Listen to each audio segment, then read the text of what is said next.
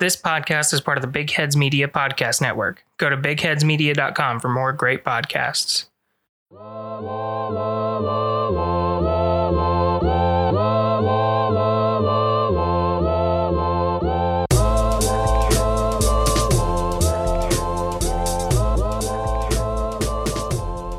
Welcome, everybody, to the Skeptical Skeptics Podcast. I'm your host, RJ Metzger. And I'm Rachel Metzger. And we're on the Bigfoot special. Woo! Yeah. So in order to really bring us into the mood, I have this creepy clip for you.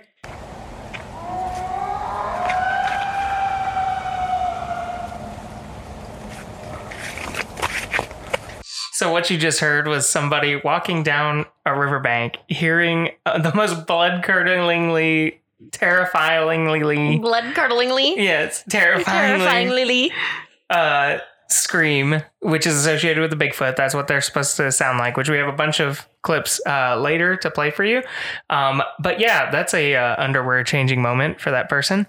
And we'll be talking about the big man. From here, like I can kind of imagine it as like Lady Bigfoot is mad at Man Bigfoot, because that really sounds like I'm so frustrated. It's like a domestic dispute. Yeah, but like, well, if I was that dude, yeah, I'd crap my pants. Exactly. 100%. Right. So, like a normal show, I do still have some call outs. So we have Mark Hall, Alvin Alex Hanna, Leisha Napo, because I've been saying her name wrong for like 3 episodes, so I just wanted to throw her back in there. Conspiracy Theoryology, which is actually a podcast that we don't know personally or and haven't interacted with before, but they listened to our podcast and reached out and like promoted us, saying that they had binged all of our episodes, so we appreciate them. And feel free to check them out. I'll be listening to them this week. And then we also have Nikki, who's also on Twitter, and I don't know her full name because it's on Twitter, but she listens to us as well. So we appreciate all of you. And also we posted a picture of our stickers, which, you know, got some pretty good attention from people. So I'll also be posting how to get your hands on a sticker, which I should have probably done when I posted the picture of the sticker, but agreed. Patreon's been down, so I can't really fix it. RJ, get better at all the work that you do when I do nothing. Jeez. Right, exactly. So I don't normally talk about Patreon, but just in the spirit of the sticker, we are going to be adding a $3 tier to the Patreon, which is just so that you can get your hands on a sticker, because I'll put in there a contact form where you can put in your address, join the $3 Patreon, get like your rights on the sticker, and then you can downgrade to like $1, $0, upgrade, go get a t-shirt, whatever. But that's just the easiest way for me to do it, because I'm ordering these stickers in bulk. So in order to kind of make some of that money back and then also, you know, get the information I need to send you a sticker, that's how we're going to do it. So look on our social media profiles for instructions on how to do that. And of course, you can reach out to us if you have any questions. Okay, so Bigfoot. I think the man himself. Yeah, so in the news with Bigfoot, literally 9 hours, 24 minutes ago, somebody from Georgia, and it was reported in the news, saw an 8'7" Bigfoot crossing the street and reported it to the police, and it was a local news story. This is so common, which we're going to talk about, the timeline of Bigfoot and like how much, you know, he's just kind of in our culture. We're going to talk about that a lot as well. But yeah, I mean, it's an absolute sensation. So I think we should start with, Rachel, what are your thoughts on Bigfoot? Okay, so first I want to ask you, because I kind of was thinking about this when you were talking. Can you remember the first time you heard about Bigfoot? I think it may have been in a Goofy movie. Like, no, I mean, I really do think, like, maybe I'd heard of him before, but like the first time I like thought, oh, it's like a creature that is mythological was, you know, I like the first time I remember thinking of him as like Bigfoot, like what I think of Bigfoot now was in a Goofy movie, where, in case you haven't seen this phenomenal film, which is like my favorite childhood film.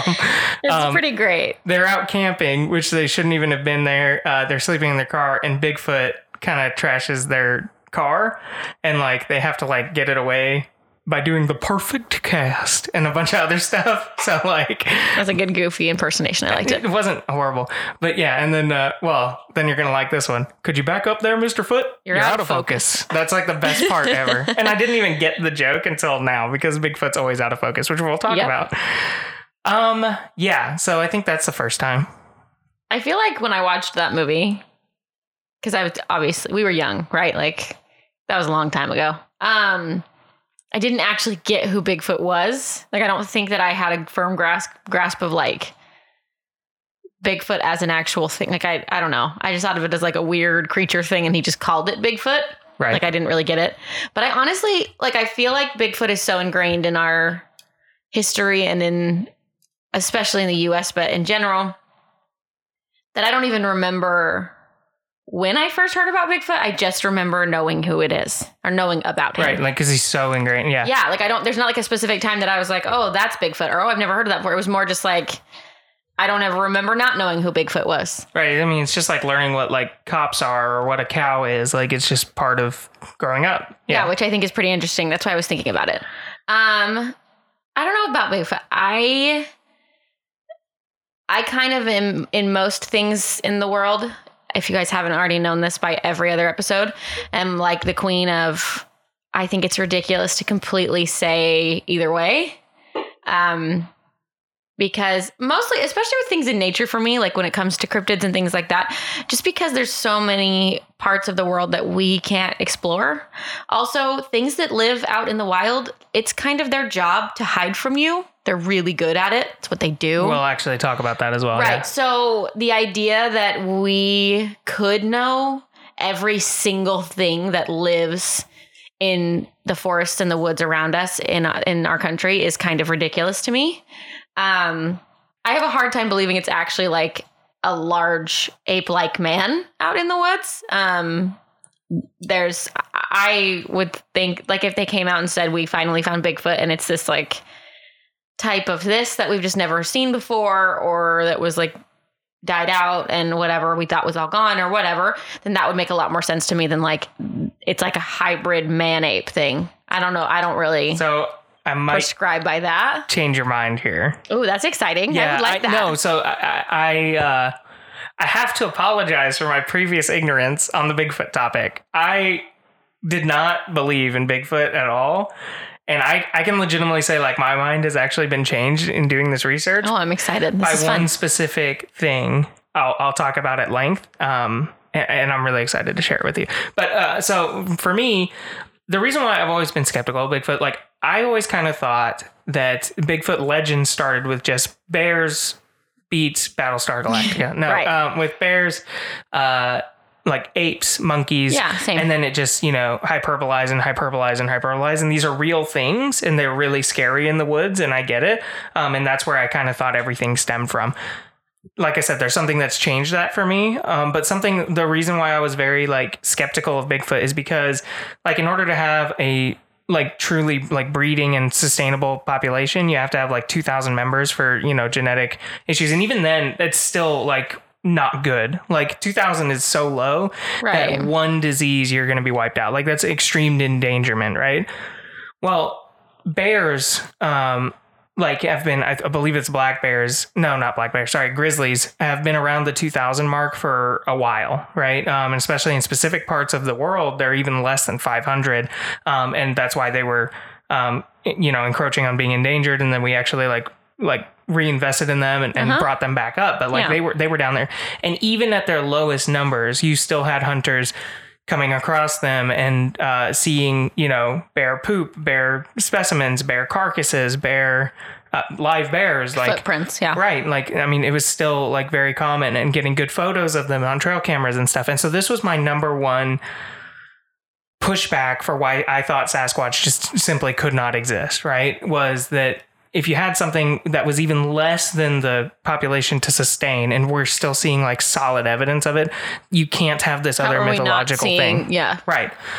Like I said, I have something that I think that changed my mind. So I'll share that later, and it will be at the end of the episode, not to tease you, but just because that's what makes sense. It's the most modern. Sounds like a tease. So what we're going to do is go through the timeline of Bigfoot and kind of just start with like how this became so ingrained in our culture that we can't even remember the first time we heard about Bigfoot. And then in and of itself, it kind of presents its own evidence. But that's kind of the idea. So the first instance that we have of Bigfoot in like the traditional sense of Bigfoot, so this is something worth mentioning. the hairy giant man thing has always been around. Always. Yeah, right. It was something that like you cannot mark a starting point because like it used to be so common that it wasn't even seen as like crazy. But I mean, it's been noted by anthropologists and like people looking back in history as, you know, the thing, Cyclops, ogres, freak, Goliath, like yeah, I saw when I was looking through everything, I saw one from 1884. Right. I've got that beat. So that's the modern recollection of it. Right. But I mean, I'm talking about like for time and all eternity. Right. The giant man has always been a thing. Right. And so to like back to my previous point, to delineate, okay, what was Sasquatch and what was, you know, just a big dude or a bear or whatever, like is very difficult. But these are the things that are like traditionally Squatch, right? Like the dude, right? So, this was an account by David Thompson 208 years ago, in the winter of 1811, or 209 years ago. I don't know. I think these dates were from 2018. But anyway, in Jasper National Park in Alberta, he recorded bipedal 14-inch tracks with long claws or toenails. And he said to his Blackfoot guide, which Blackfoot's a type of Native American, which is up in the Canada parts. The Canada parts. He asked him whether it was from a bear, and he said no, it was from a stayama, right? So again, part of the Blackfoot culture was, yeah, we already know what that is. Giant foot, Bigfoot, right? Yeah, there was many Native American tribes who have that too. Right. So we're going to run through some of these. So 205 years ago, during when the Hudson Bay Company owned many trading posts in Lake Superior, the native Cree people told them about a hairy giant called the Monsukin, which would harass them by screaming and throwing rocks and knocking trees with large sticks. So again, not abnormal to Bigfoot. Now, here's what's interesting. It became so frustrating for them that the indigenous people moved to the Napaigan First Nations Reserve. So they actually like attribute their people's move to this. Wow. And this was recorded, 205 years ago as the reason why they moved. 191 years ago or 190 years ago in 1829, there was a tale that originated near the south end of Ware County, which is the line that divides Georgia from Florida. It passes through this region called Okefenokee. And the legend of the Bigfoot in this area first appeared in print in 1806, so a very long time ago, in Jedediah Morris's book, Geography Made Easy, when he was talking about Georgia. Can you imagine reading that book? Right. What geography in 1806 would be compared to now? Right. So he talked about a legend of Indian hunters that had gone into the swamp and become lost. When they were in a desperate condition, a party of beautiful women, the most beautiful women they'd ever seen, came to their rescue. And it said, quote, they being lost in inextricable swamps and bogs and on the point of perishing were unexpectedly relieved by a company of beautiful women whom they called Daughters of the Sun, who kindly gave them provisions such as fruit and corn cakes. Now, here's where it gets interesting. They said that the hunters needed to flee because, quote, their husbands were fierce men and cruel to strangers, okay? And the men of the swamp were said by the Creek Indians to be of gigantic stature and both cruel and warlike. So this legend, right, was put into the book and was widely spread from this area. Here's where it gets interesting. So people responded to the legend. Like it's not already interesting? No, it isn't, because that was just like a story, which we have a ton of, right? This is where the story turns into reports, which is cooler. So in the winter of 1828 and 1829, it was extremely dry. And so two men living on the edges of the swamp decided to explore as deep into the swamp as they could. They were accompanied by a boy. And they went over the course of 2 weeks deeper and deeper into the swamp. As they explored right into the middle of it, they found footprints. Quote, the length of the foot was 18 inches and the breadth 9 inches. The monster, from every appearance, must have moved forward in an easy or hesitating gait, his stride from heel to toe being a trifle over 6 feet. Right? Oh my gosh, yeah. Yeah. But again, classic Bigfoot evidence. Like, it hasn't changed. I just want to know, how do you become Sasquatch's wife? Very interesting question. We will address that. Because I feel like Sasquatch, by what we think, right, would mostly look at humans and be like, food, right? But when do they look at the Maybe. lady and say, wife? So, Also, did she choose to be his wife or is she forced to be his wife? right. So we'll talk about this a little later. But there are a lot of theories that Bigfoot used to be more ingratiated into like human culture and then separated out and then faded into mythology. There's also genetic reasons behind stuff like this. You'll see. Okay. So anyway, I'm intrigued. Yeah, you should be. It's very intriguing. Anyway, so they said that they, we're seeing the gate, right, of this. And then this story of the big prints and the stride and all this, right, gathered another group of people interested in the swamp. So this is a party of 9 hunters that came from Florida. Again, it's on the Florida-Georgia line, right? And so they traversed into this swamp and they said, quote, the next minute he was in their full view, talking about Sasquatch, right? Advancing upon them with a terrible look and ferocious mien. Our little band instinctively gathered close in a body and presented their rifles. The huge being, nothing daunted, bounded upon his victims and in the same instant received the contents of 7 rifles. Okay? Oh my gosh. The fight, however, did not end there. Quote, he did not fall alone, nor until he had glutted his wrath with the death of 5 of them, 5 of 9, okay? Whoa. Which he effected by wringing the head from the body. Writhing and exhausted, at length he fell with his hapless prey beneath his grasp. They measured the body at 13 feet and, quote, he had just proportions, right? So he was 13 feet tall Right. and proportionately as big, okay? They left their 5 dead and the Sasquatch body there because they were in fear that this one was bringing more, and they hightailed it out of there. So this was a report of these 9 hunters. This is what they brought back, missing 5 people from their party, okay? So, and this is all in the same region. So these 3 stories came from the same region. And it's one of those things where the initial story made it out into a book that was very popular. And then it brought some other people coming in already thinking that this creature existed. Yeah, ready for it. it. And then they found strides and footprints, but then a hunter party got murdered by it. When I think of the hunter party, I think of that scene at the beginning of Shrek where all the people could come with their pitchforks in there. Exactly. So, then there was Elkanah Walker's diary. Okay. Wait, hold on. What happened? You left me at no end of a story. Did they ever go back? No, that was it. They escaped, but they left their 5 dead and they told their story. And no one ever tried to go back and try to find the body or the bodies of the people? No, they were too scared.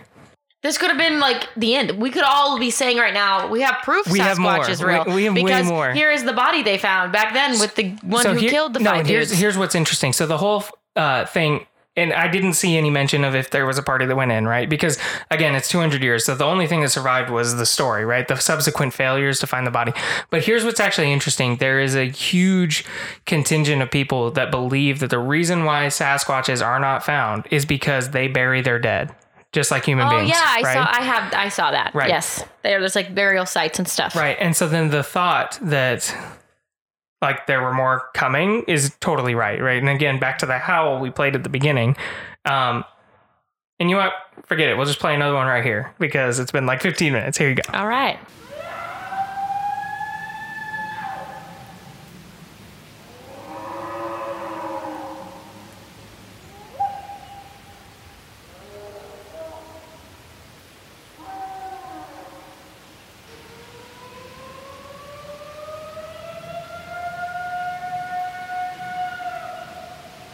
So what you just heard was from a YouTube video where the guy said that he left his trail camera out because he was on a path where he knew deer was. Very common for hunters to do. He wanted to record these deer, right? Yeah. So what he found were all those vocalizations, right? And then he put his camera out again and caught another like 5 minutes of vocalizations and like messing up and stuff like that. This was on a second day though. Now here's the funny part. So when he put the video, he goes, "Hey, look at this prank that my neighbors played on me. They got me good." Right. And it's because one of the neighbors stepped up. "Hey, we were messing with you. We saw your trail cam. Like we just made a bunch of noises." Right. Okay. So then he was like, "Well, how'd you do certain ones?" And they had only seen the second day that he put it out there. They didn't know about the first day and they didn't do the first parts. And so when you watch the two videos, they are totally separate noises.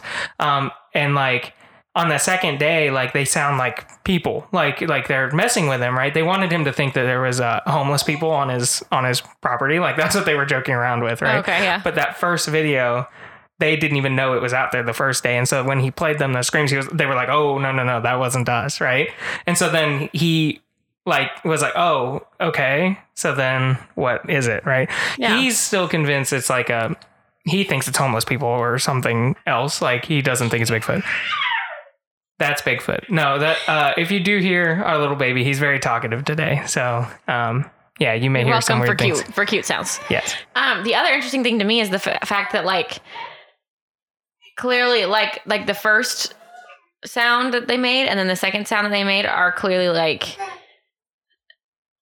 they sound kind of the same, but like one is definitely more like high pitched. Right. I wouldn't say high pitched, but like higher in pitch, and the other one is much lower. But they're almost different, but they're both animal. Like neither of them sound human. So I'm glad you're talking about like the different types of sounds, because I actually have a video kind of explaining what some people have like. So there's an anthropologist in West Virginia, like West Virginia University, sorry, who is documenting the language of Sasquatch, because this is so consistent from case to case, right? And so here's a couple weirdos. They're not this dude from WVU, right? Like these are just weird people on Animal Planet, but this is them explaining the different sounds that Sasquatch makes. Hey, Animal Planet's legit. One of the more common vocalizations is often described as a high-pitched scream, like a woman being murdered in the woods. Sometimes they're long and drawn out, sometimes they're short, like this. Other times you hear the long, sort of mournful howls, often described as the Ohio howl, because Matt recorded that for the first time back in Ohio in 1995.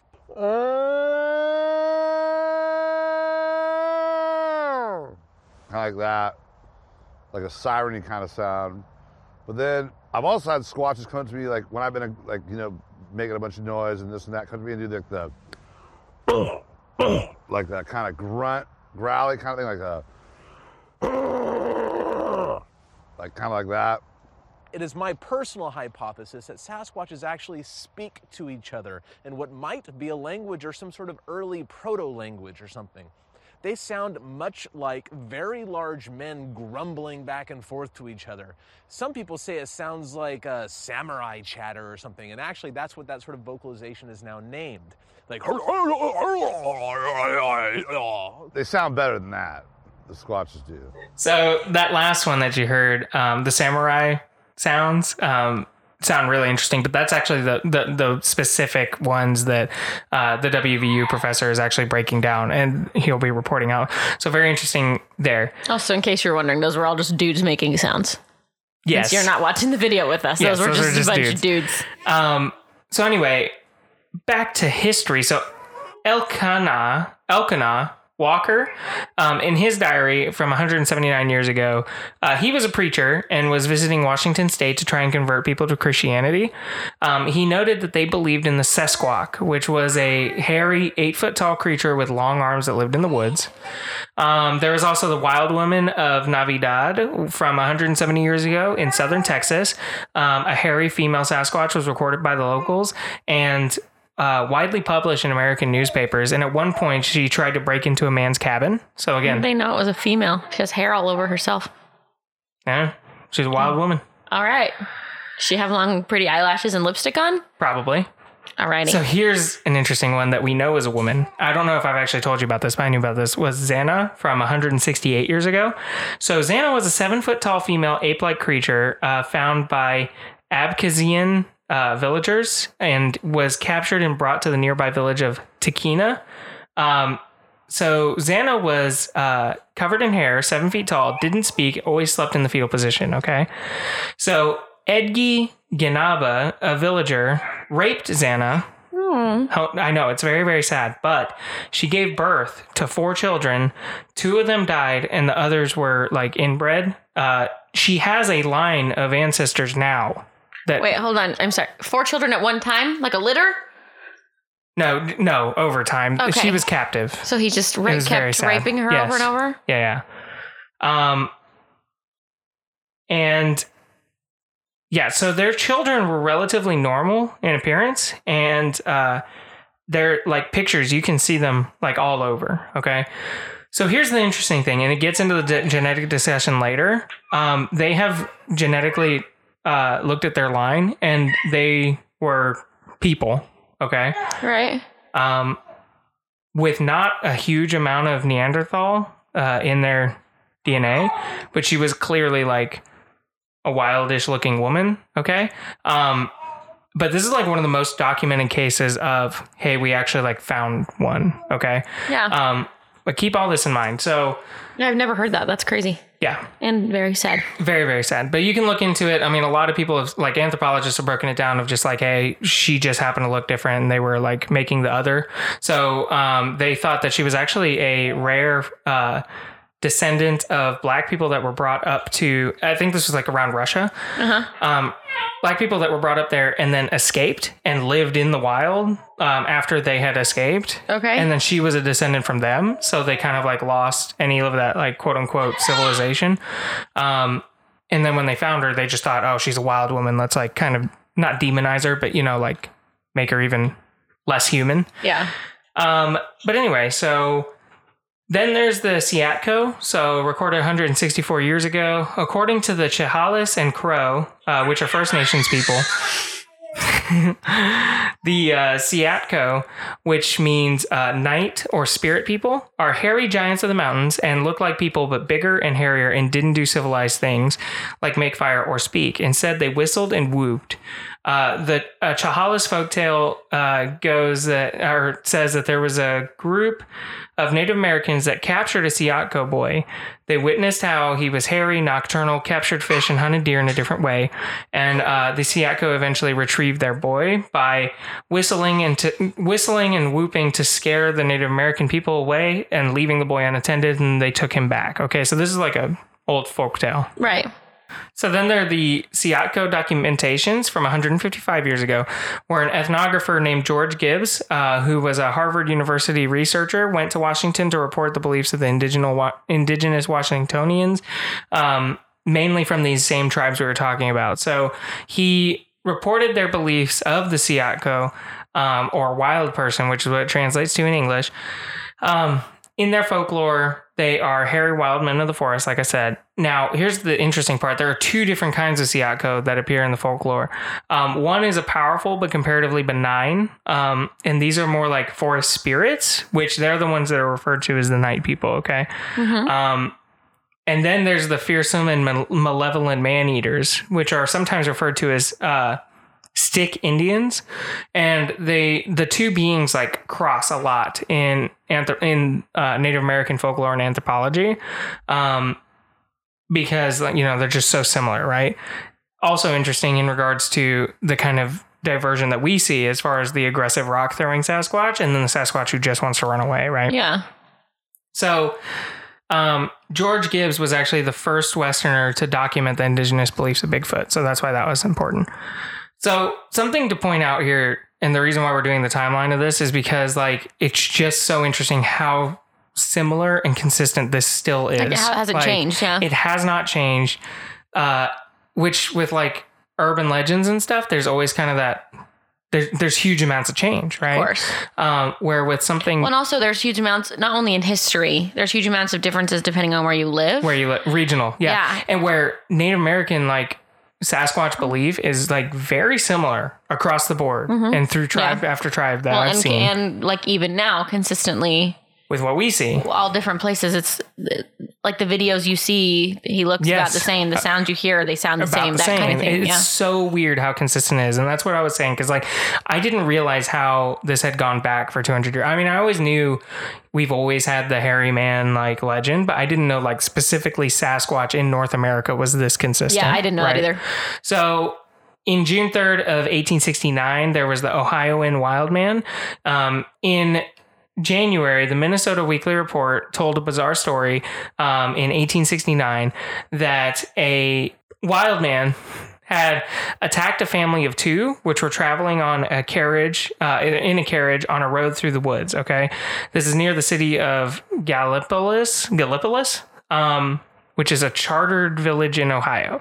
Anyway, so the wild man apparently neutralized the father first, and his daughter was kind of like watching in disbelief as this dude was killing her dad, which was really sad, right? Sad. And she's quoted as saying, "He goes naked, covered with hair, is gigantic in height, and his eyes start from their sockets," right? Which again is very similar to our descriptions of him.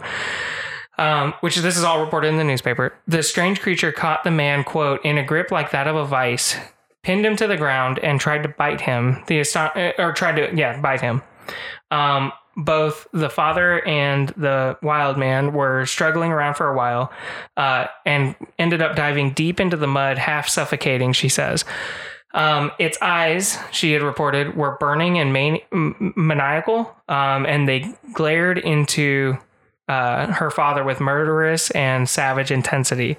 The daughter reported grabbing a rock and hitting the beast on the side of the head. Go her. Get it. It seemed to put an end to the fight. Even though the creature didn't show any signs of pain, it prompted the animal to retreat back into the trees.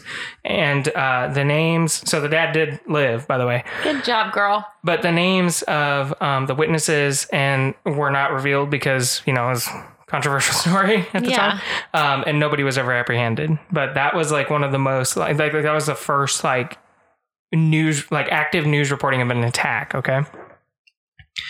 Another interesting one, I had no idea about this, but Manitoba up in Canada, which was named about 149 years ago in 1870, comes from the word Manitou, which means spirit. And when questioned why the First Nations people call it that, they responded by saying stone coats are a Manitou, and the stone coats are hairy giants identical to the Sasquatch legend. So Manitoba kind of comes from Sasquatch, which is cool. Okay, so here's one of the more interesting ones. So Jacko, 134 years ago. About Jacko. You did? Okay. So in June 30th of 1884, near the Fraser River in British Columbia, railroad workers from Lytton found a monkey man who appeared somewhat frail. They threw a net over it, and it screamed, quote, like a child, and they put it in a cage, and they took the animal to Kamloops, which apparently is a city. I don't know. But anyway, Canadians, man, who knows? But they used it as a tourist attraction after nursing it back to health. The animal refused to eat human-made food and only ate vegetarian and raw meat. The animal was 4 foot 7 inches tall, 127 pounds, and appeared to be a juvenile, covered with black hair and, quote, eerie human-like face. In 1886, it escaped by knocking its cage over and running away, to be found a couple hours later and shot by a hunter. The unnamed hunter called the Mounties, and the Mounties took a photo and left the animal there to die. Did you see the photo? No, I didn't look at it. Okay, so let me show you that. Sad. Poor Jacko. What a sad life he lived. And we wonder why these animals, like if these Bigfoot, if they're real, don't want to stay away from us. Exactly. Because the first thing we would do is, here, we'll make you healthy again, and then make money off of you and make you live in a cage. Right. So this is him lying in the snow, which is sad. So we'll post on the social media accounts at least a link to it, because I mean, it is depressing. But it clearly does look like a monkey type of animal, right? Yeah. But definitely not recognizable either. So anyway, check that one out. Again, it's one of the most documented like Bigfoot encounters as far as being captured. So in Trenton, 97 years ago, on August 11th, a woman was attacked by a large, hairy man-like animal nicknamed a big gorilla by the Trenton Evening Times, which is a local newspaper at the time. And again, this is prior to the Bigfoot name, right? But that one's interesting. So you can see this kind of like as civilization grows in North America and our ability to record events happen, like these things are becoming more and more common, right? But also the more and more we hear about Bigfoot, the more and more common it is that we're hearing more. Yeah. And suddenly having more sightings at the same size. Right. Like different side of the same thing, right? Exactly. So what's driving what? Yeah. Yeah. And then in July 18th of 1923, which was, about 94 years ago, there's the very famous photograph, the old yellow top photograph, which does not seem that impressive. It was taken July 18th near Cobalt, Ontario. Have you seen that photo? No. So it is the first claimed photograph of a living Bigfoot. And it is weird that it looks so similar to some of ours, right? From far away, it just looks like a standing up bald eagle. It does. That's true. But it's very, very, very weird. Strange photo. So we'll post again a picture of that as well. Let's take a quick ad break. We'll do one ad, and then we'll also make sure our baby is still happy.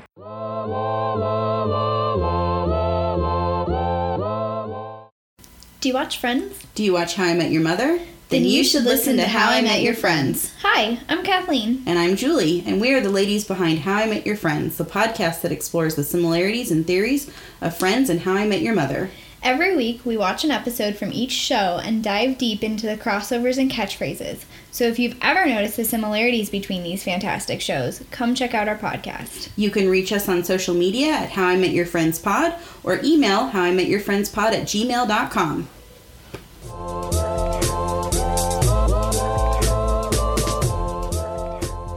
So then you have the Ape Canyon incident in 1924, which was about 94 years ago.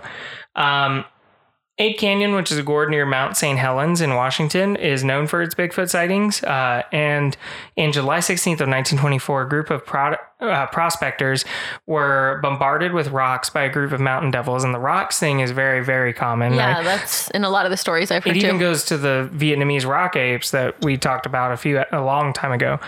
But anyway, so at one point they stuck their hands like into the cabin windows and were like really freaking these dudes out. And Fred Beck, which was one of the prospectors, claimed to shoot one of these mountain devils, whatever. And then they fled into the woods, right? So then in this same location, just a few months later in September, a prospector from Mount St. Helens complained to a forest ranger that he'd been woken in the middle of the night when stones were thrown at his cabin, okay? And again, this is 1924. Peeking outside, he saw a bunch of Sasquatches and said, quote, they was screaming like a bunch of apes, end quote. And the man hid under his bed until morning came. When he went outside, he found that the cabin was surrounded by giant footprints. So same area. Ugh. Poor guy. Yeah. In 1928, Soviets sent out an expedition to gather information about the Chuchunya near the Indigirka and Yana rivers, and they actually classified the Chuchunya as Russian citizens and are considered to this day an uncontacted tribe, according to the Russian government. Oh, wow. Yeah. I didn't know that. So, and again, so in 1941, this is a story called the USSR Wild Man. Karapetyan, an officer from the medical service of the Soviet army, was asked by some villagers to examine a captured person that they had captured in the nearby mountains. They wanted to know whether or not this thing was a disguised spy or some sort of German thing, because this is, in the right at the cusp of World War II. So they took him into a cold shed where the quote unquote man was being held. He was only about 6 foot tall, but appeared, quote, like a giant, to this officer, who noticed that his eyes were, quote, dull and empty like those of an animal, and his fingers were exceptionally large. His human-shaped chest and back and shoulders were all hairy, and the fur was like that of a bear of about an inch long. Below his chest, it said that the fur was like softer and thinner, and he concluded it wasn't a spy, but he didn't know if it was a person or an animal or what the heck this thing was. Okay. I feel like that's like so Russian to be like.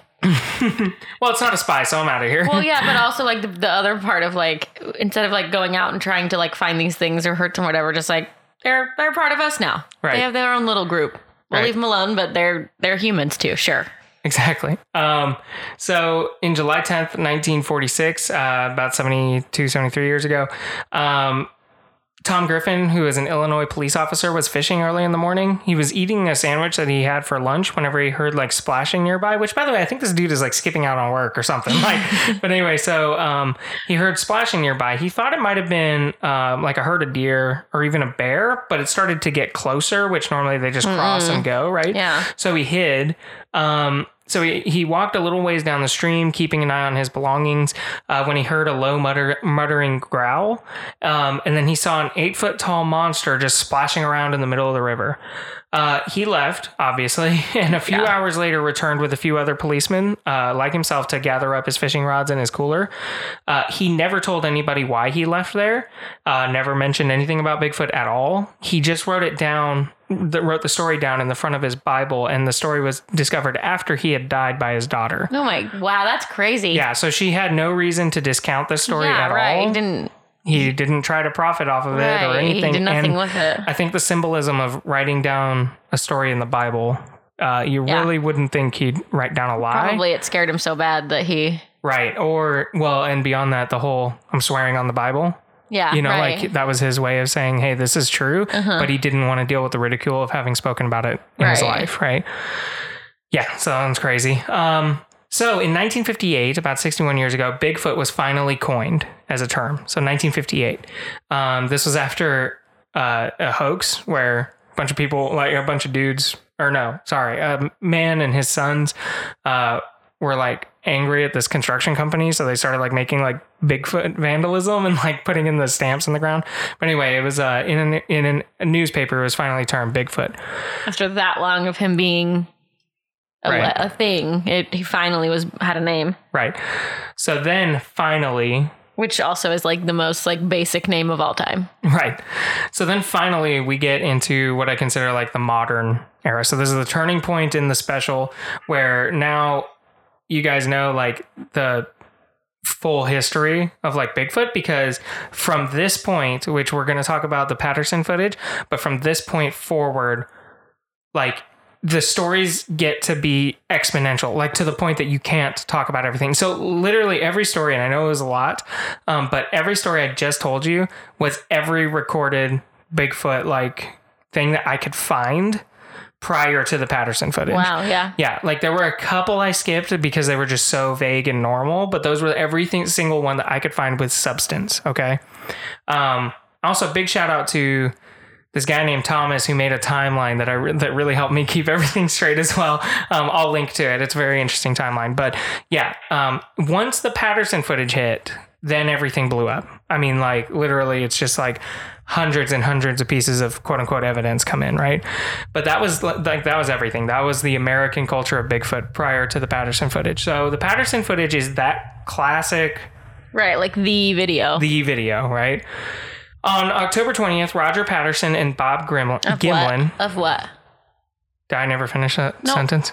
You said October 20th of... Oh, sorry. 1967.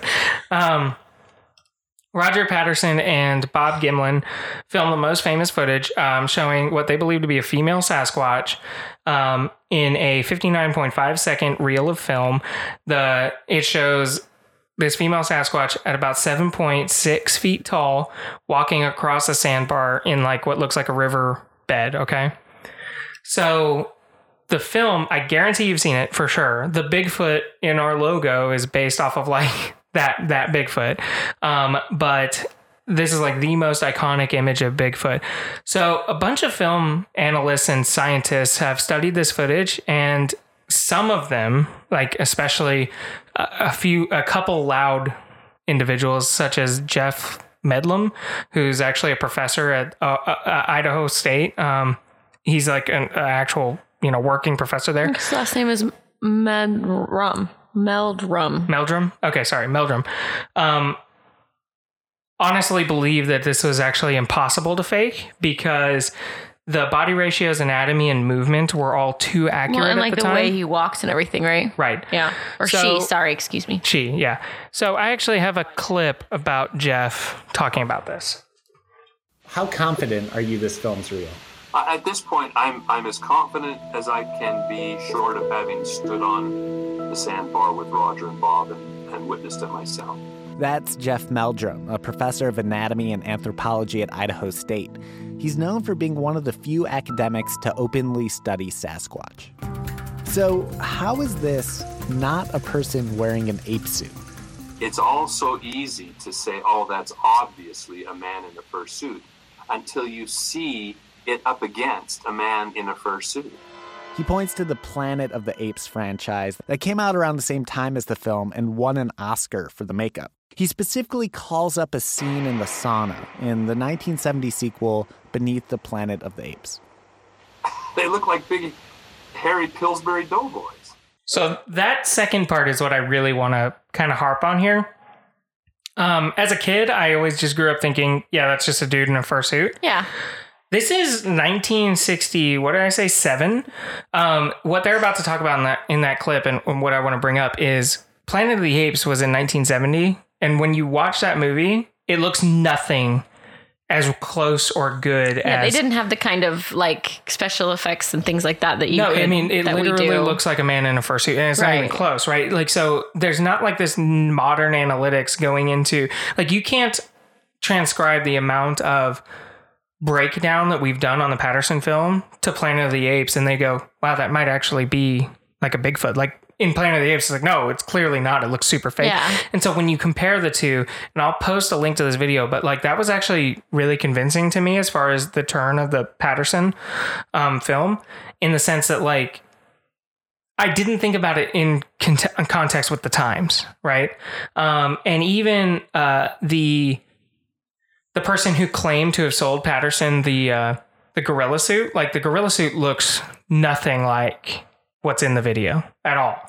It actually just looks like a crap like gorilla suit. Yeah. Where this video does not look like that at all. And then this is also what he had to say about the anatomy of the Bigfoot in the video. Jeff Meldrum compares it to the Patterson-Gimlin film, which he shows to his anatomy students. And say, all right, I want you to point out as many landmarks of surface anatomy and muscle masses that you can identify. And they start at the head, and they can see the trapezius, they can see the deltoid, they can see the lateral and long heads of the triceps. You can see the erector spinae down the back. You can see the shoulder blades moving under the skin. I mean, you just go on and on from top to bottom. You can pick out all these features, none of which ever show up in a cheap off-the-shelf costume. So in addition to that, whenever he broke down the imprints of the Bigfoot that was on the video, he also said that the way that the pressure of these feet actually went in, it showed an extreme knowledge of foot anatomy, because the pressure from our bones, the way that they pressed into that sand, was as though they had a skeletized like foot, not just a rubber pad. Huh. And that it actually had weight pressing down on it as well. So yeah, I'd never heard it broken down like that before, and in that level of detail. And when you rewatch this film, like, it doesn't look as fake anymore. Don't really know how to put that out there, as far as when you really do think of the time and like costume technology, which you can clearly point to as far as a large budget film, right? Because these are also just two dudes down by a river. They shouldn't be competing with Planet of the Apes, you know? And yet they do.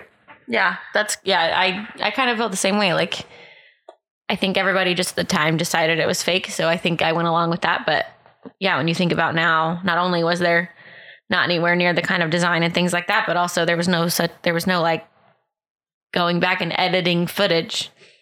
That wasn't a thing. So right.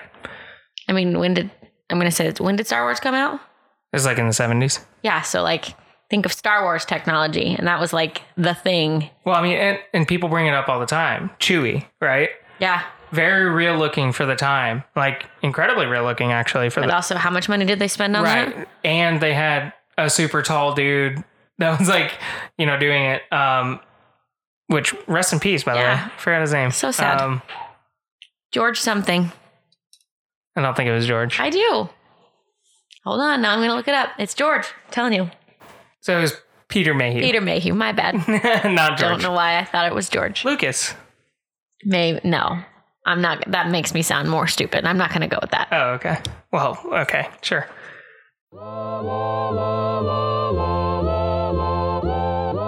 So I just wanted to take a break here and give you a chance to go get like a snack or go to the bathroom or just generally have an intermission, because this is an incredibly long special, and yeah, it's about to get dense again, but a little bit different and more fun and focusing on modern Bigfoot. So it's going to be fun. Just thanks for hanging in there with us.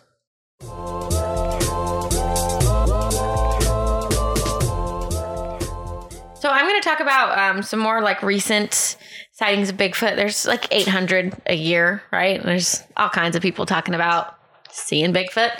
So I tried to find some stories, but pretty much most of them a lot of them cover the same ground. But here, I'm going to talk about some. So this one happened last year, 2018, in November, 2018, in Queensland, Australia. A truck driver was making a delivery, and he was like driving on a hilltop, like in a secluded area. And on his way back down, he actually saw a boulder like roll off the embankment into the road. But then the boulder stood up, and it was as he said, tall, hairy humanoid figure with a face a bit like a chimpanzee. He obviously was angry, right? Could you imagine? Like, please, just try picturing a freaking boulder that you think is just a rock. Already scary enough, right? And then it stands up and is mad at you. Yeah, right. So he stands up, turned around, grunted, and hit the top of the truck with both of his hands. Like it's his fault. Like he did something to make the poor thing him fall down the hill. And then, like a boulder. And then ran back into the brush. Oh my gosh. Yeah. So that one, I just really liked that one because I felt like it was just like... Oh, that's great. Yeah, I'm glad you found that one. It just felt really interesting to me. There's also this other one that it just seems really normal. It's like one of those normal stories, but there's actually a really good video that goes with it. It was in Canada, and it's this guy just out in the woods in the snow, and he about like, from what I can tell, 10 feet away, there's something hiding, a dark, tall figure hiding behind a tree. And so he got some pretty good footage of that. And then it just eventually ran away. But like, it's a long time. Like he's like videotaping this thing for like 2 minutes, and it's just like completely still. There's another video, which I don't know. This one starts off with literally, "This is not a hoax." So. So it's a hoax? Pretty much. But these guys are like in this field riding on ATVs, and they're only like, they're paying attention to that. And literally like there's this big line of trees behind them. And as they're riding on their ATVs, a tall, black, hairy looking thing pops out of the woods, kind of stares at them for a second and then goes back. But according to them, and they didn't act like they did not see it until later when they were looking at the footage. It was pretty far away from, not like super far away, but far away enough that they didn't see it. But what would make them like look that close? I mean, you don't have to look that close. It was just far enough away. It's pretty obvious. It's obvious. But it was just far enough away from what they were doing, because they were like shooting their cool ATV moves. I don't know. Right. And it's far enough away from them that I don't think they would have noticed it in the moment. That is interesting. But you can pretty clearly see it when you watch it. It's like next to it. He like comes out next to a tree, but the tree is like clearly green and he is black. So could have been a bear. I don't know. Wow. Still interesting. And the last one I want to talk about it's just a normal Bigfoot sighting. But I don't know, this might be my favorite one. So in March of 2017, Claudia Ackley claimed that she and her daughter witnessed a Sasquatch while they were hiking near Lake Arrowhead in California. So of course they come down and they tell the cops about it, right? And they pretty much blew her off and said that it was most likely a bear. So she decided to make a lawsuit against the cops for not believing her and for not putting enough like effort into trying to find out what the thing was, I guess. Yeah. Did she win? Well, it hasn't gone through yet. Basically, her lawyers pretty much said, like, you should stop. She should probably heed that advice. It says, according to the San Bernardino Sun, the original court filing was not quite up to par, and Ackley is now in the process of rewriting it and having the new version properly vetted by lawyers. I would love to read the initial one. I saw Bigfoot and they didn't care. Yeah, so they basically are like, what are you doing? But she put on Facebook, quote, "I only get one chance and I must do it correctly in order to proceed," end quote. So she's like really into this. She's like, I saw a Sasquatch, you guys were jerks and didn't care. And so now I'm pissed. very weird. So I think that the reason why this is important is because talking about like Bigfoot culture and like the fact that even mainstream Bigfoot culture has not changed from those stories from 200 years ago, right? Yeah, it's all the same. Right. I found 20 stories that were all just like this. Oh, my dad would be... except for the boulder. My dad would... No, that was very interesting. My dad would be sad if I didn't mention the fact that, like, if you go to small town Woody, America, like where we have some hunting land up in Oklahoma, there's always at least one restaurant that's like Bigfoot Cafe or something and has something like carved out. Of course they are, yeah. Right, because it's just so ingrained with Woody culture, yeah. Right? So anyway, here's an unsettling audio clip just because I have it. Oh, yay. Cole popped his head into here's an unsettling audio clip. Wham! Come here, baby. So what you're going to hear is a dog, for sure, but the dog is reacting to something in its own backyard on security footage, okay? And this gave me the creeps at night when I was listening to this, but anyway, here it is.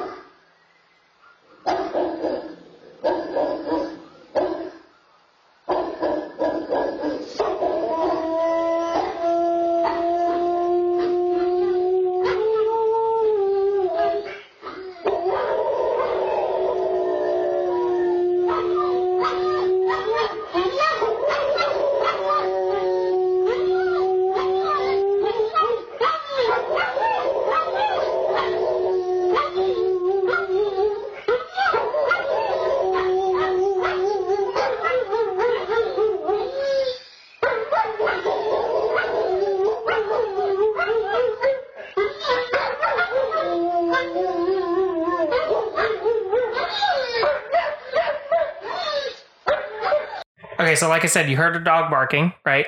And then you hear the big howl, right? Which they think is a Bigfoot howling at the dog. And what you guys don't see, which we'll post a video, but the dog then, like, tail goes down, he gets scared and he disappears off. Sad puppy. And then that's when you hear the dog crying, but the howl from the Bigfoot and the grunts from the Bigfoot are still going on, but the dog huddles. So in the video, you can actually see a shadowy, huge thing over the fence, which is a 6 foot tall fence. A 6 foot tall fence, and it's standing over it. And then when it's done howling, you watch it like kind of walk off camera, and this poor dog is just like terrified, right? So I almost said the thing that I say. So one of our great podcasts on our network called The Faves of Our Lives, one of the hosts called Brittany, she actually listens to us and is really awesome. And their podcast is also awesome. You should check them out. And they said, I now have a catchphrase, which is whenever RJ's saying something creepy or shows me something creepy, I say, oh, I don't like that. And I didn't even realize I say it that much because I guess I say it that much in my normal life. Yeah, I didn't realize she said it that much on the show. So just so you know a little bit about the production process, we have the freaking episode, and then I edit the episode, and then I listen to the episode for quality control. So I listen to every episode at least 3 times, and I didn't even notice she said it because she says it so much in normal life. So the fact that people actually pointed that out, something I didn't notice, is very interesting to me. So I now have a catchphrase, and I feel like I should have a t-shirt or something because it's awesome. But I also am kind of weird about saying it now because I feel like I clearly say it too much, but I really didn't like that. Like that's I don't like that moment. Yeah. So again, that one gave me the heebie-jeebs. Yeah. I don't, anything with dogs and this for me is for someone like, by the way, like I've spent a lot of time in the woods. Like I've seen a bear cub. I've been roared at by a bear. I, on the other hand, am terrified. I enjoy camping and things like that, but like I have a healthy fear. I wouldn't know if I call it healthy. I have a pretty large fear. A respectful fear. Maybe that's it. Of the fact that like that is not my home and it is their home and I've invaded their home and they know it much better than I do and they're probably much stronger than me. Right. But anyway, yeah, so it's definitely creeped me out. Okay, so now the last thing we have to talk about. I'm so excited. Is the thing Convince me of Bigfoot. Changed my mind about Bigfoot, okay? So we're trying to actually get an interview with the doctor that's behind this. Which would be the coolest thing ever. It would be interesting, but don't get your hopes too high. But anyway, so they actually reached out to me today, so we're under consideration, so hopefully that'll work out. This is a group of 5 doctors and then a bunch of other staff members called the Sasquatch Genome Project. And they have collected over 106 samples of Sasquatch DNA that I think I briefly read a little bit about this. That they have compared to the genomic record that we have and have, at least in their minds, confirmed Sasquatch DNA. And they have submitted their findings to peer-reviewed journals and even got to the point of being hours from publishing after being peer-reviewed before the journal decided against publishing for obvious reasons, right? Like academia is not gonna like this. But they did maintain not only their studies, their whole journal entry, everything. They were actually able to retain the peer reviews. So for those of you who don't know what peer review is like, whenever you're in academia science, you make a study over the course of, however long it takes. Normally it's, a hypothesis and then your tests for the hypothesis. And then you send that out to a journal for publication. And then that journal normally will send it blind to reviewers to review your methodology and then also just how you wrote out what you did. And then those reviewers provide those comments back, right? So if you go to their website, you can actually see what these people reviewed. Like, for instance, and it's very boring. I was part of some of this with some of my professors in school, and it is like the most excruciating process. But a lot of their comments are like, I'm very interested in this study, change this paragraph, do this, like very mundane comments. And then you see the author's response is like, okay, we did this, we did that, right? Because they were literally just in the process, right? So I highly recommend you check it out. We will link it heavily because it's incredibly compelling evidence. Their website is like straight from 1999 too. So that's when you know it's legit, right? But anyway, so let me just start off with this comment, which came from one of the independent genetics labs. They used over 11 across the country of the like literal cutting edge technology. They spent over $500,000 of investor money in order to do this. And this is from one of those genetics labs. They said, I tried blasting the consensus and get no hits with any organism, which is so bizarre. What is this? ? Have you discovered a new species? ? So again, because these were double blind studies. And so they didn't know that they were sequencing Sasquatch DNA, right? Right. So this is from their website, but I just found it very compelling. And again, you should read this study. It is very, very interesting. But anyway, so this is their explanation of the question, what are Sasquatch? The Sasquatch are an indigenous aboriginal people. Their maternal lineage is human, and their paternal lineage is unknown hominin. Their genetics reveal no relation to Neanderthal or Homo sapiens altai Denisova. So despite their pop culture image as, quote, ape men, they have no more genetic connection to apes than we do. Okay. Wow. Okay. This means they are not related to the Gigantopithecus blacki, which is like I've talked about on the show before, but the Gigantopithecus is a massive, in the fossil record, ape ancestor of ours that lived to be about 8 to 11 feet tall, absolutely huge, proved that biologically this could happen, but also proved that biologically it put them at risk to have such a huge body. But anyway, they say it is not more related to Gigantopithecus, once believed by many in the Bigfoot research community to be a likely ancestor. More research is needed to further understand Sasquatch genetics. The paternal lineage found in the nuclear DNA of Sasquatch suggests a distantly related hominin that evolved separately from humans, apes, and other primates, but evolved to the point where it could interbreed with humans. Okay? Wow. That is the literal tip of the iceberg. So here we go. That like explains the whole idea of the women with the Sasquatch. So they got to the point that they were genetically stable to interbreed. And then maternally are related to us. And paternally, the paternity side is the part that is off, right? Right. So like I said, that's why that goes back full circle, okay? So ladies having sex with not an unknown unhuman things. But something that they probably couldn't equate to anything other than human, right? Yeah. Just so kind of hairy. Right. So the question is, why don't we know more about the paternal lineage of Sasquatch?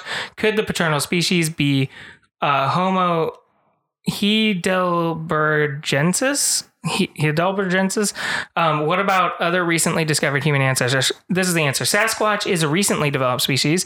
Haplotype analysis within the mitochondrial maternal DNA indicates that the species is only about 15,000 years old. Only a very small percentage of human remains in their nuclear paternal DNA, which is primarily of the unknown hominin. So the fossil, why doesn't it show up in the fossil record is one of the questions, right? Well, the fossil record is incomplete. Fossilization happens only under special circumstances, and fossils are challenging to locate, which is true.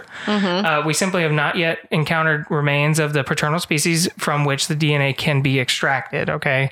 This is very important because it's very true. Like the fossil record is spacey. There are a lot of things that don't fossilize well. So Homo heidelbergensis is a more recent suggestion for the Sasquatch ancestor, but this human species died out 400,000 years ago, long before Sasquatch came into existence. So that's why they think it's an unknown paternal hominin. The human family tree has become more complicated with recent discoveries of other human ancestors, including the flat-faced fossil and the unknown hominin revealed through African DNA. More research is needed to learn about the origins of Sasquatch. So again, how old is Sasquatch? About 15,000 years old, okay? Okay. So here we go. Now, this is in regards to their study and its results. The question is the SGP, Sasquatch Genome Project, the first DNA study on Sasquatch? What made SGP successful where other studies were not? And this is where I was very skeptical. I was like, everything we've ever sent never worked genetically. I think that it's just bear hair or whatever. Yeah. There is a lot of DNA evidence that always came back saying contaminated by human or human evidence, okay? Okay. Here is why. There have been several other attempts to test Sasquatch DNA. However, it is standard procedure to test mitochondrial DNA first because it is more plentiful and easier to test than nuclear DNA. And I did a genetics course. That's why this is exciting. Okay. So, of course, it was anticipated that Sasquatch DNA would be different from human DNA. So when these previous mitochondrial DNA tests came back as human, the results were interpreted as human contamination, inconclusive, or unknown, or simply human. These scientists and their results were not wrong. Sasquatch mitochondrial DNA is human. The Sasquatch Genome Project simply went further by testing nuclear DNA. That's where the species uniqueness reveals itself, because nuclear DNA is paternal. Yeah. Mitochondrial DNA is maternal. Right. So that's why every little bit of this is the hair I found on my granddad's porch, or this is where I shot the thing. Well, it's human. It's because they didn't go that extra step, okay? So it's even more exciting. So hang on. Here we go. The question is, how do you know the samples were not hoaxed or contaminated? How can you say they came from a Sasquatch if the collection was not documented on camera? The answer is DNA cannot be faked, and forensic scientists are experts at dealing with genetic material that has been exposed to the elements. Contamination was managed per established routines commonly used in criminal cases, for example. Samples that were not viable were not included in the study. They had 106 samples that were included, and they had to toss out, and they totally consumed many other samples. These 106 were viable samples, okay? Okay. The results were a hybrid human and unknown hominin and were consistent across the study's samples. Oh my gosh. If it was not Sasquatch, then there's another hairy human hybrid species living in the wild. How did SGP make its case for the existence of Sasquatch? The uniqueness of the DNA and its relationship to humans is the primary proof for Sasquatch's existence. In addition, the SGP engaged the help of specialists in hair identification and pathology to determine the unique characteristics of Sasquatch hair, follicles, and skin tissue, all indicated a species previously unknown to science. Okay, and back to that quote. What is this? Did you find a new species? We can't cross-reference it, okay? Here we go. You guys should see how excited he is right now. I am so excited. It's insane. No, this literally was like everything I had problems with Sasquatch. So, well, not everything. There are things, and we'll wrap up when we talk about it, but it's still interesting. So if the question is, if Sasquatch are so elusive, how did the study obtain samples? The project samples were found in numerous ways. Most samples were hair found on trees, fences, hair traps, in sleeping areas, and even on a garage door. So in specifics to the garage door one, that was actually a really famous case of this dude had been harassed by Sasquatches and was like very angry. And he got tufts of hair from like all over his property and was like, DNA tested. Yeah. And they kept saying it was human.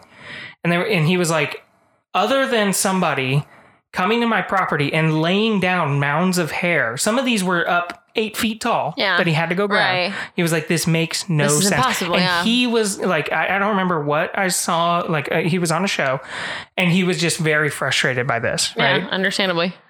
So this explains that. But yeah, that's specifically the garage door one. But all across Bigfoot stories, when they say they got hair, a lot of it was, he brushed up against my window. Here's a tuft of hair. Like they've had hit like Sasquatch stuff for a long time. Okay. The question is, how do you know samples came from Sasquatch and not some other species? The DNA information provided by the genome clearly indicate a hybrid species of human and unknown hominin. Sasquatch is the only candidate. If it was not Sasquatch, then there's another human hybrid out there. What about provenance and chain of evidence? How do you know these samples were not contaminated? They say provenance is not a concern with DNA itself because DNA cannot be faked. Again, back to the forensics was used. And also sample submitters signed paperwork attesting to the like information that they provided. Like they actually like put personal stakes into this. Mm-hmm. And as well as the specific circumstances related to how they collected it. So what were the best samples included in the study? This is very interesting. A tissue sample from an alleged Sasquatch shooting was the best sample we had. It was about 3 inches long, about 1/2 inch thick, and about 1/2 inch wide, with hair attached. It provided enough material for additional analysis, including pathological examination of the skin and underlying tissue. Other excellent samples included blood and tissue from apparent Sasquatch injuries. Okay. But this one was one where this dude blew a hole in a Sasquatch and brought his flesh to science. That's pretty awesome. Okay. This is literally like sad everything for the I Sasquatch, asked for. But awesome. In regards to Sasquatch, right?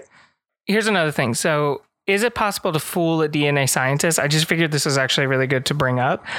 No, DNA scientists cannot be fooled by mixing DNA samples because the DNA samples would reveal the sources of the different types of the DNA. For example, 2 New Mexico samples discovered through or submitted through Cryptic Four Corners required that the Sasquatch DNA, their Sasquatch DNA that was submitted was actually isolated from skunk and rabbit DNA. So like it turned out it was a mix. Like they tried to do that and they already discovered that. So the fact that something is unknown being in the mix is the interesting part. So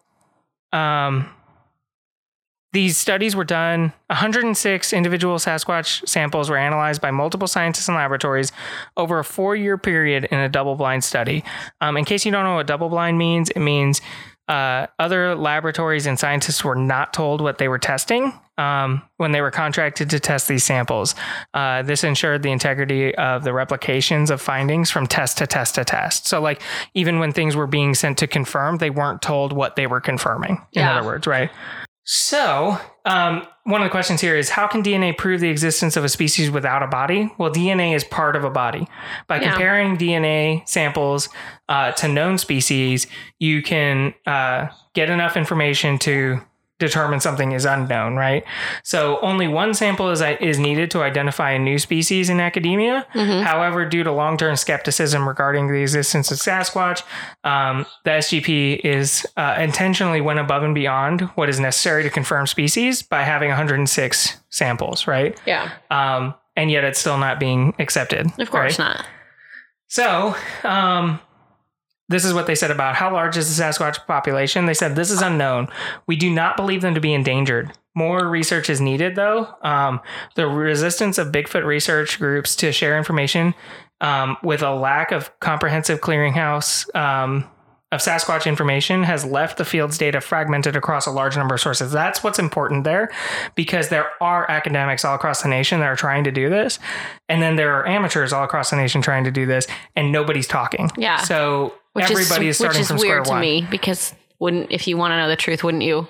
Which is why they talk to each other. Which is why they put all their study out there. So, and I think how they were able to get their hands on so many samples, right? Because of these 106 samples, like I said, they were gathered by, people out there in the field, like, the crazy people, the people that we look at on no Animal one wants Planet. to listen to. Yes. Yeah. Like they were gathered by these people. Mm-hmm. Like it's absolutely crazy. Just because they're crazy in general doesn't mean they're wrong. Right. Right. But of course, no one's going to listen to those guys. Then I asked, why don't we see Sasquatch more often? Encounters remain rare because the Sasquatch prefer to avoid us. They have a great fear and distrust of humans. Their skills of stealth have been perfected, and they seem to know the acuity of our senses better than we do. They use shadows, statue-like stillness, right? Mm-hmm. Which reminds me of Dave Bautista. Drax. Yes, Drax the Destroyer. I'm so still, you can't see me. Hey, Drax. Damn it. Yeah. But anyway, yes, statue-like stillness.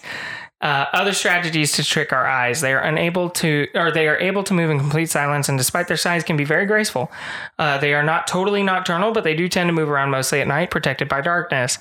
Sasquatch communicate with bird calls, rock clacks, wood knocks, howls, whoops, and other sounds, which we humans are generally oblivious to. They build stick structures to communicate information to each other about territory, hunting areas, and water sources and places to avoid. Humans have trouble distinguishing these structures from natural formations. With these effective strategies and others, Sasquatch live around us while avoiding a detection.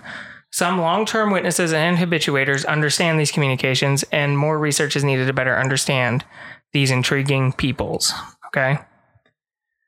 The last thing, is hunting Sasquatch legal? The Sasquatch are people, not animals. They are hybrid humans. Killing one is murder. That is just like, that is everything I have. But, oh my gosh, that is like everything. It's so interesting. I ever wanted.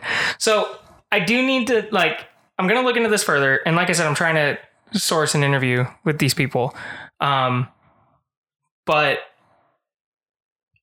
it blows my mind. I mean, it literally blows my mind. So there was one comment on the peer-reviewed article where, and he's actually somebody that went on to go talk to Joe Rogan on his podcast, right? And he was quoted as saying, I'm not a geneticist, so I, was chosen probably haphazardly by the journal. And then also saying, 3/4 of the paper went above his head because they used such cutting edge technology that somebody who is not a geneticist in the field wouldn't even be able to follow and stuff and he's open in saying that even though he discounted the study in total, he said that their methodology was cutting edge. It's part of science. And you guys can look them up. I mean, I'm sure that there's more critiques out there that we could share. But really at the end of the day, having 106 samples, including a chunk of flesh, is literally everything I've ever wanted from Bigfoot. And I'm not joking. 48 hours ago, I did not believe in Bigfoot. I just didn't think a large species of huge things could exist. But I mean, there are tribes of humans that we find. Oh, so yeah. that actually makes... That avoid us. Yes. And are genetically sound enough to exist. Mm-hmm. Well, and I always discounted that. I always discounted that part. Well, it's like I was saying, these things, first off, are afraid of us and want to be away from us, which, like most things in the woods and forests, there are very few things out in the woods that are interested in meeting us, right? Most avoid us if they can.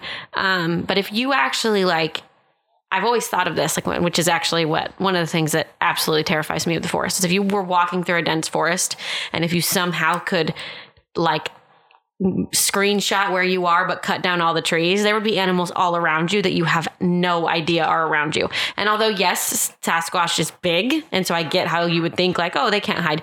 Camouflage. I mean, animals camouflage, things, they know how to stay away from you, they know how to get away from you, they know how to, and like you were saying, the things that they even do, the calls and things that they do are things we wouldn't even pay attention to or be ready for because we don't listen for that. So there's a couple things there. So some of the things that I was super skeptical about was, again, breeding population. But like I said, there are groups of humans that are existing without us. Several of them. I'm sure we'll do episodes on them because they're pretty cool. But so that exists. And yes, you could say we found them, sure. But we've also, they haven't made an existence of avoiding us, right? And one of the things, too, that people are like, oh, well, why is Sasquatch so good at avoiding us? You could really make the argument they're not. I mean, we just many sightings as there's right. We just went over 200 years of history where they were. I mean, the giant squid, we saw evidence of it every single day, and it took us over 2,000 years to say that it existed. Yeah, right. Because it takes the right people viewing it. It's not about Sam down the road Right. who goes out and hunts every week and you just like, oh yeah, that's Sam. No, it's like it has to be someone reputable. Right. And I think that's the thing too, is like if nobody, so I've seen this before and I used to scoff at it, but now I'm the person saying it. So golly. But anyway, I think the big thing is like what they used to say was is with as many things as we've seen, if we put out that concerted academic like effort, we would get results like what we're seeing from the Sasquatch Genome Project, and we are. I think the second part is though, back in the day, back when like people went out on excursions to find these things, they found them. Yeah. You know what I mean? Right. And we have these crazies on like Animal Planet and stuff that say they do. So if people like me didn't keep discounting them, maybe we get a little more out of that. But I mean, I think that's the thing too, because you have a lot of these hunters, specifically like someone that, you know, if you're into hunting, like listen to him. He's probably the best podcast out there and he has a great show, but Meat Eater, super against Bigfoot, the idea of Bigfoot. And it's because he's been in all of these regions and he's seen every rare thing, but he hasn't seen a Bigfoot. Yeah. I get it. I do. I truly understand that. But is one person that hasn't seen one able to counteract all these people that have and all this evidence now that we have? But at the same time, how many of those views are faked or hoaxed or were a bear or were nothing that's or just some a monkey, drunk person right, thought something. they saw or whatever like that.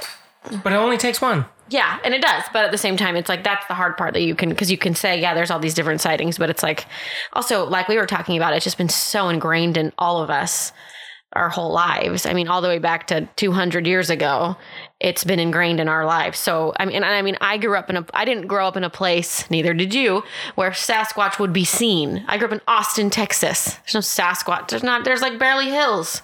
And you grew up in Las Vegas where it's dry and desert. So, I mean, it's not like we happen to grow up in a small town that's really wooded and has large mountains. And because of that, we heard it a lot. You know what I mean? Like we didn't even live near those places. And it was still so ingrained in us. And so it's hard to, I think, ever view it as anything more than a legend in that, because you've just been hearing about it your whole life for so long. And anyone who says like that guy who was like, oh yeah, whenever they come up on me camping, and my brain was having like, you're crazy. Right. Which isn't, you know, maybe that's not true. Maybe they have, but it's like for you to just, first off, for you to nonchalantly say a Sasquatch walked up to you while you were camping, to me says you never saw a Sasquatch.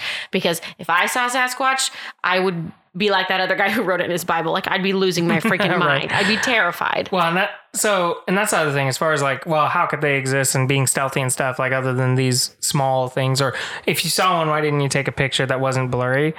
As someone, like I said, that spends time in the woods, I will invite any of you guys to go onto my piece of land and tell me that at night you could tell that there was a Sasquatch near you, because out there, like you literally can't see more than 12 feet, 13 feet. Also, our night vision is awful. Right. And their night vision's probably better, right? It's like kind of supposed to be. Right? So yeah. Avoiding somebody stumbling around in the dark with an LED light. They can hear you. Yes, yeah. Is like super easy to do. We don't go out into the woods in complete darkness and walk super quietly and make no noise. And we make fire. Yes. We talk loudly. Lights. We have dim lights. We have like phones. We have all kinds of stuff. Exactly. Like me and my dad went out to my piece of land, I think 2 months ago, to go fill up the feeder and get the like trail camera pictures and stuff.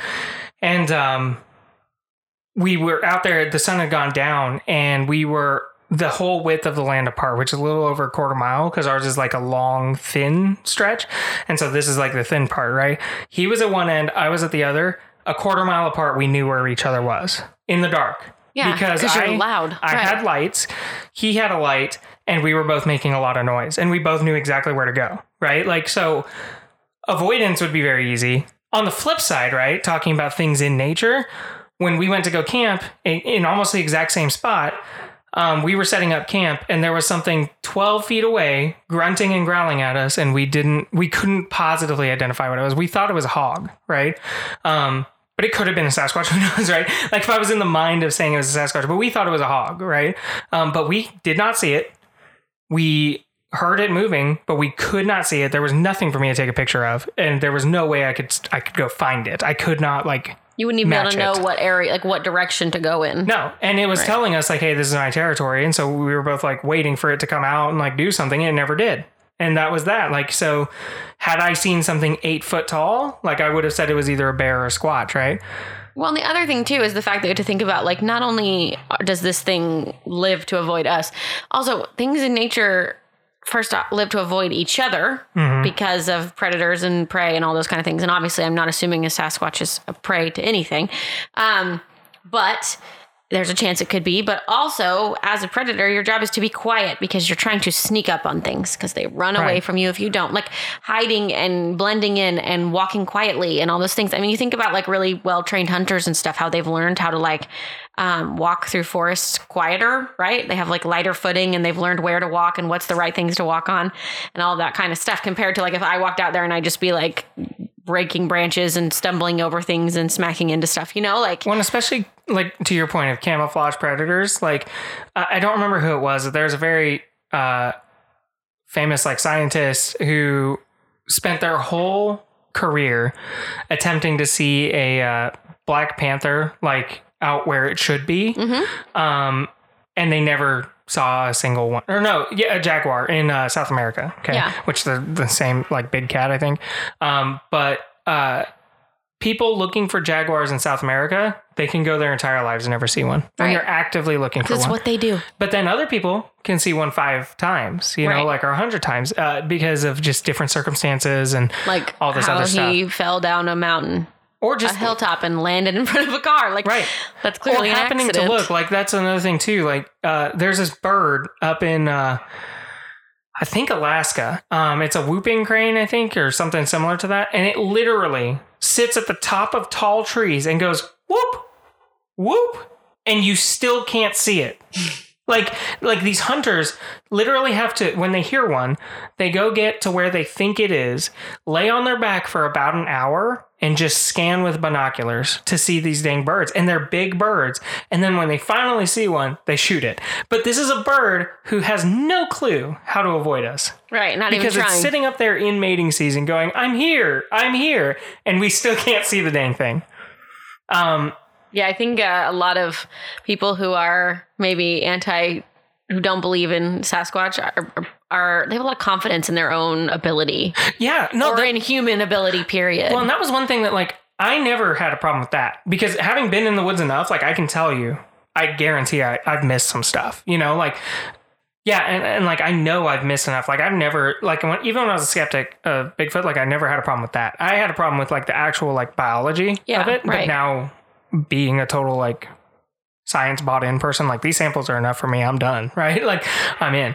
But, like, yeah, I mean, like I said, I legitimately challenge you to dense woods, not like a state park, right? Like, 'cause that's what I think people have in their mind of, you know, where these things are. Like, no, an untrimmed, true forest. like no trails. Yes. Because also, just like animals that avoid trails because they smell like humans. Well, or they don't, right? Like a bunch of animals don't avoid trails, and so hunters go off to the side of the trail and true. watch what uses the trail, Yeah. right? But yeah, so and here's my thing. I'd still agree with Rachel. Like 99% of what's on YouTube are like these things. Like hell, that boulder that rolled down, that dude might have been on crack. Like who knows? Like I'm with you. Like probably a bunch of it isn't real, but. Some dude shot a chunk of Bigfoot off and turned it into a lab. Like, And the DNA says it. That's interesting. and that it's related to us, and that it's not an ancestor. We didn't come from Bigfoot, right? Like, But it's also not us. but it's not us. Yeah, like It also has its completely its own thing everything too I ever from wanted to its hear. daddy. yeah, Interesting. super weird. So I've never changed my mind on something from an episode. This is the first time I ever have. Yeah. So that's epic. That's really cool.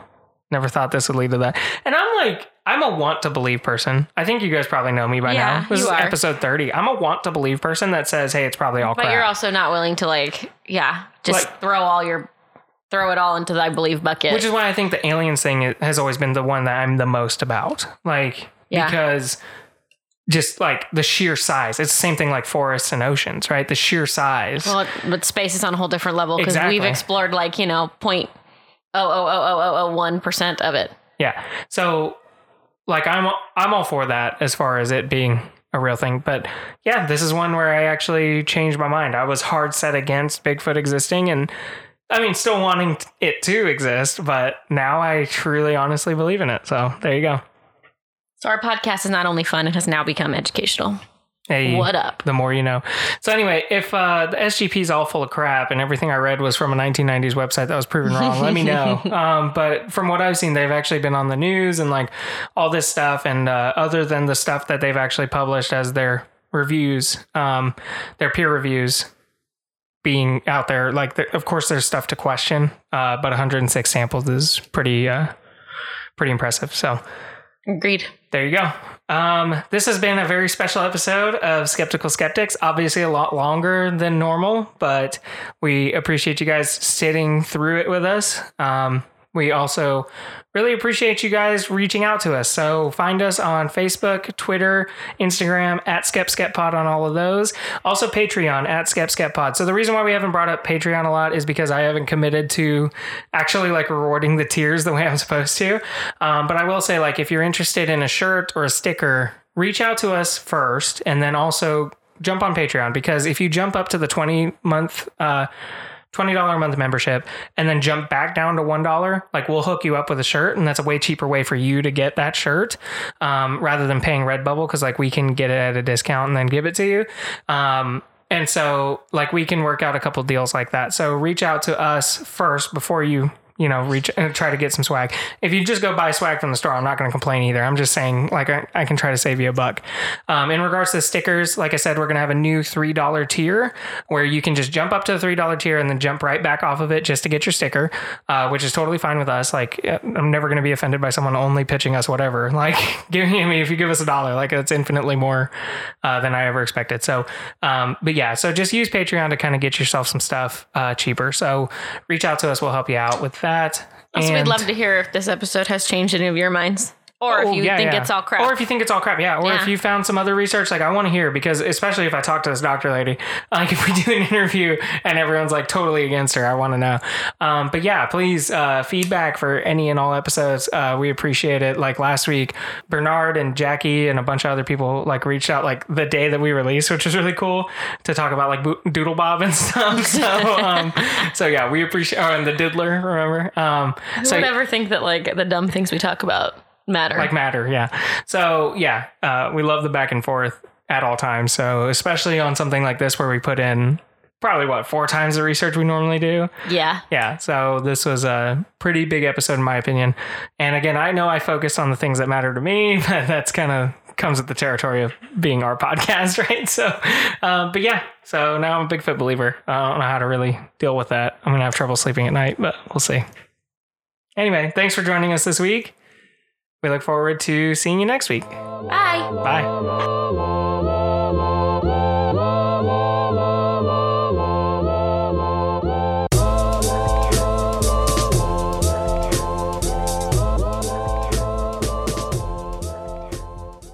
So I want to take a moment to talk about Podcoin. It's a new app that's out there that actually pays you to listen to podcasts, which, considering you're listening to our podcast, I would think maybe you're interested in this.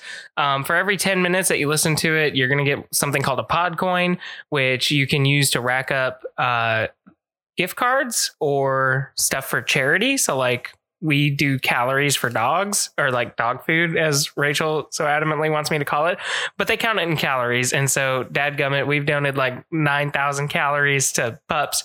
It's pretty great. So no other podcast app lets you do that. So check it out. Podcoin. Use our promo code SKEP, SKEP, all caps, no spaces, and you'll get 300 free Podcoins for your session with Podcoin.